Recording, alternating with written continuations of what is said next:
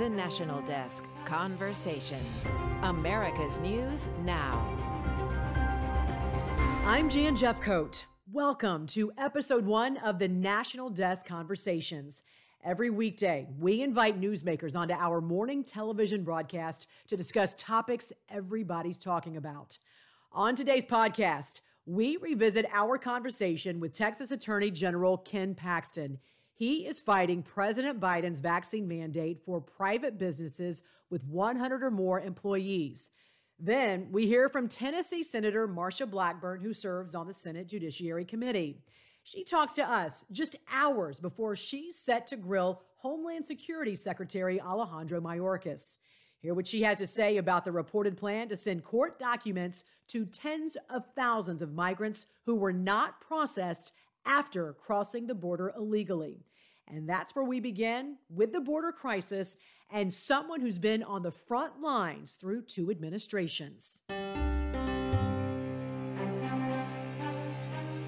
An activist is leading a group of Central American and Haitian migrants through Mexico, calling on other migrant groups to join the caravan as the group does move full steam ahead to the southern border. Joining us right now, former acting commissioner of Customs and Border Protection and visiting fellow at FAIR, Mark Morgan. Great to see you as always. Thanks, Jan. So according to the latest reports, some 10,000 migrants are expected to be making their way to the border. Do you know anything about this new migrant group, or what are you hearing? Yeah, so we have some similarities that we've seen in the past and some differences. So again, we're seeing some of the same organizers that are doing this that we've seen before. But Jan, a couple of differences right now. Generally, what these caravans do is they make their way to Mexico City, then they disperse, and then they make their way to various points along the southwest border. What these organizers now are calling for is to avoid Mexico City, really join together, and then make another mass entry at some destination along the southwest border. We're seeing an increase of violence that we haven't seen before. And we're also seeing some towns within Mexico basically close down because they're concerned about the additional infectious disease and violence and crime that's coming to their city through these caravans. Mark, I saw this interesting story I wanted to ask you about because there's these reports. All of this is part of a negotiating tactic from Mexico. Tony Payan of Rice University's Baker Institute for Public Policy explained, quote, "It seems to me that Mexico is using the caravan as leverage with the United States. Otherwise, the 18,000 Haitians that made it to Del Rio, Texas, would not have made it that far. They were allowed to transit through Mexico and make it to the border." Mark, your thoughts on this. Is Mexico, in fact, using the caravans as leverage and helping them to the border? Yeah, I think it's a little more nuanced than that. I mean, we've seen the images, pictures, and reports where law enforcement in Mexico are trying to reduce some of the migrant caravans that are coming through. But look, at the end of the day, President AMLO has been very clear that the crisis, the catastrophic crisis that we're seeing, that his countries have to deal with as well as the United States, as a direct result of the Biden administration's open border policies. So there's going to be a limit to what Mexico is going to do as long as this country is responsible for the mass migration that we're seeing right now. And so, yeah, I do believe that during some discussions are going to be coming up, they're going to use this to send a clear message that, hey, this needs to be a regional issue and a regional solution. Mexico should not be the only one trying to stem the flow while this country is doing everything to actually encourage the mass migration. And the reason this is interesting also is because President Biden, as we know, is scheduled to meet with Mexico's president, as well as Canadian Prime Minister Justin Trudeau later this week to discuss a number of issues, including migration. But you've been a part of these meetings, Mark, with Mexican officials. Break this down for us. How willing is Mexico to helping Americans tackle the crisis on the southern border? Well, I think this is where the leverage does come in, right? It's a delicate balance. I mean, in negotiations like this, all countries involved are going to use a certain degree of leverage to really further their interests. But hey, make no mistake, though, this is not just an American issue. This is a regional crisis. And under the Trump administration, that's how we approached it. We brought Mexico to the table, as well as Central American countries and other countries as well, to really address this globally and not look at this as just one country's responsibility. And I think that's what you're going to see coming from Mexico. Again, AMLO has been very clear, and I think he's going to continue to be clear with President Biden that it's your policies that cause this. You need to change something to assist Mexico and join as partners to stem the flow, secure our borders, and reduce the flow of illegal migration. That's what you're going to see happening behind closed doors. All right. Mark Morgan, always great to see you. We appreciate you joining us this morning here on the National Desk. Have a good one. You're listening to our weekly podcast, The National Desk Conversations, featuring newsmaker interviews from the National Desk, America's News Now. Next on episode 1 of our podcast, Tennessee Senator Marsha Blackburn.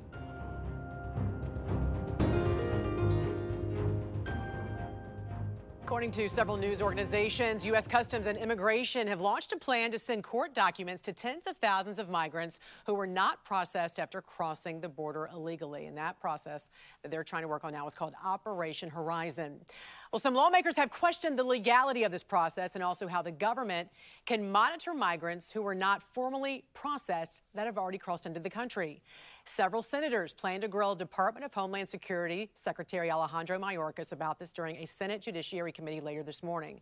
One report shows some of the leaked documents to the migrants said in part, don't worry if you are past the 60-day deadline to report from the time you entered the United States. Come in so you can help ensure the best outcome for your case. Another document, unless you have committed a serious crime or the government thinks you may be a risk to the United States, you will not be taken into custody during the appointment. Well, joining us now, Tennessee Senator Marsha Blackburn. Good morning. Thanks for joining us. What questions do you have for Secretary Mayorkas regarding this recent report? You know, so much about what we're going to question him on today has to do with the priorities of this administration and his department, because what they're doing is flagrantly working outside of the rule of law. They are not enforcing immigration law. And as you just said, they are admitting that they have not processed these individuals into the country. They have not adjudicated these asylum claims, but they have done the catch and release process where people just come in, they move on, or either they completely evade law enforcement and come into the country with no processing at all. Now, what they're trying to do is kind of put the cat back in the bag, if you will, because they're trying to go back in and fill in where they know they've been outside of the rule of law. They are trying to make it look as if they're working to secure the border. But the bottom line is this. We have a DHS secretary who does not believe in having a secure border. The policy of this administration is an open border, and the steps they have taken to remove any of the Trump policies that were put in place, building a wall, remain in Mexico until asylum claims are adjudicated, ending catch and release. Those are all policies that this administration has dropped. Senator, when it comes to catch and release, do we know how many of these migrants here in this country have just disappeared and did not show up for their court date to be adjudicated? We do not, because they're not keeping the records on these. And one of the things that is significant, while the Border Patrol says, well, we've apprehended 1.7, 1.8 million people at the southern border, when I talk to Border Patrol agents, they will tell me they think the number of those that are the gotaways, as they classify them, comes to 1.5 million people. So that would mean an additional 3 million illegal aliens in this country in this 1 year. Now, what is significant about the numbers from this year is DHS continues to say, oh, we only have about 11 million illegal aliens in the country. Well, they've been using that number of illegal immigrants since 2005. So what they're trying to do is say that even with this open border, nothing's changed, that you have no additional illegal immigrants into the country. And many studies have classified it as high as 25 million illegal immigrants in the country. And Senator, we've been hearing a lot about these payments to migrant families who were separated at the border under the previous administration. Will the president, without the consent of Congress, be able to authorize these payments? And what are the lawmakers who are against it? What are they doing right now to fight against this? Well, that was the first question that I asked when I heard about these payments, is what legal authority, under what legal authority are they making these payments? How are they pushing forward with these payments? Because Congress has not allocated this money. Now, in the Build Back Broke plan, as I call it, they have money to make these payments, because I think they realized they got their hands slapped on that, trying to secretly negotiate this. But we will cover that in the hearing today. I'm looking forward to the opportunity to question Secretary Mayorkas, because with Tennesseans, border security is one of the top 3 issues they bring up in every telephone town hall, every meeting in the state. We hear a good bit about this. Yeah, and very quickly, Senator, what are you hearing about the Democrats' spending bill at this point? Can you guys count on Senators Manchin and Sinema to stop it? Because Florida Senator Rick Scott said he doesn't think Senator Joe Manchin's going to hold the line on this. What's your thoughts? We not only have Manchin and Sinema that have problems, there are 3 or 4 other senators that have some concerns and issues. The more people know about this legislation, the less popular it is. So the more we talk about it and people learn about what is in it, the immigration policy that is in it, what they're trying to do in this bill is take one vote and take control of your kids, of their education, of health care, of changing immigration policy, federalizing elections, and forcing implementation of the Green New Deal. Senator, very quickly, what 3 other Democratic lawmakers are you talking about? There are other lawmakers that have heard that are having questions. I'm not identifying. I never speak for another lawmaker. All right. Senator Marsha Blackburn from the great state of Tennessee, we appreciate you joining us. Absolutely. You're listening to the National Desk Conversations. I'm Jan Jeffcoat, and this is our weekly podcast featuring newsmaker interviews taken right from our morning news broadcast, The National Desk, America's News Now. Our final interview, Texas Attorney General Ken Paxton.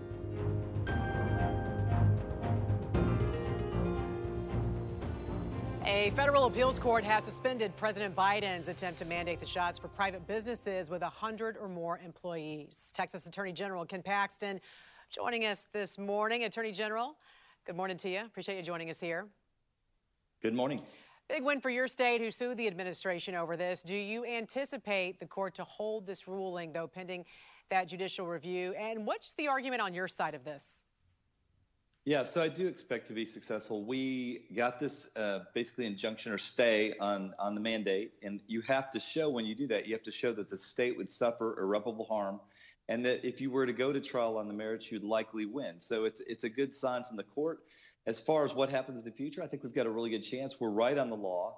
There's nothing in the law from Congress that lets OSHA do this, that allows them to force you to get a vaccine or lose your job.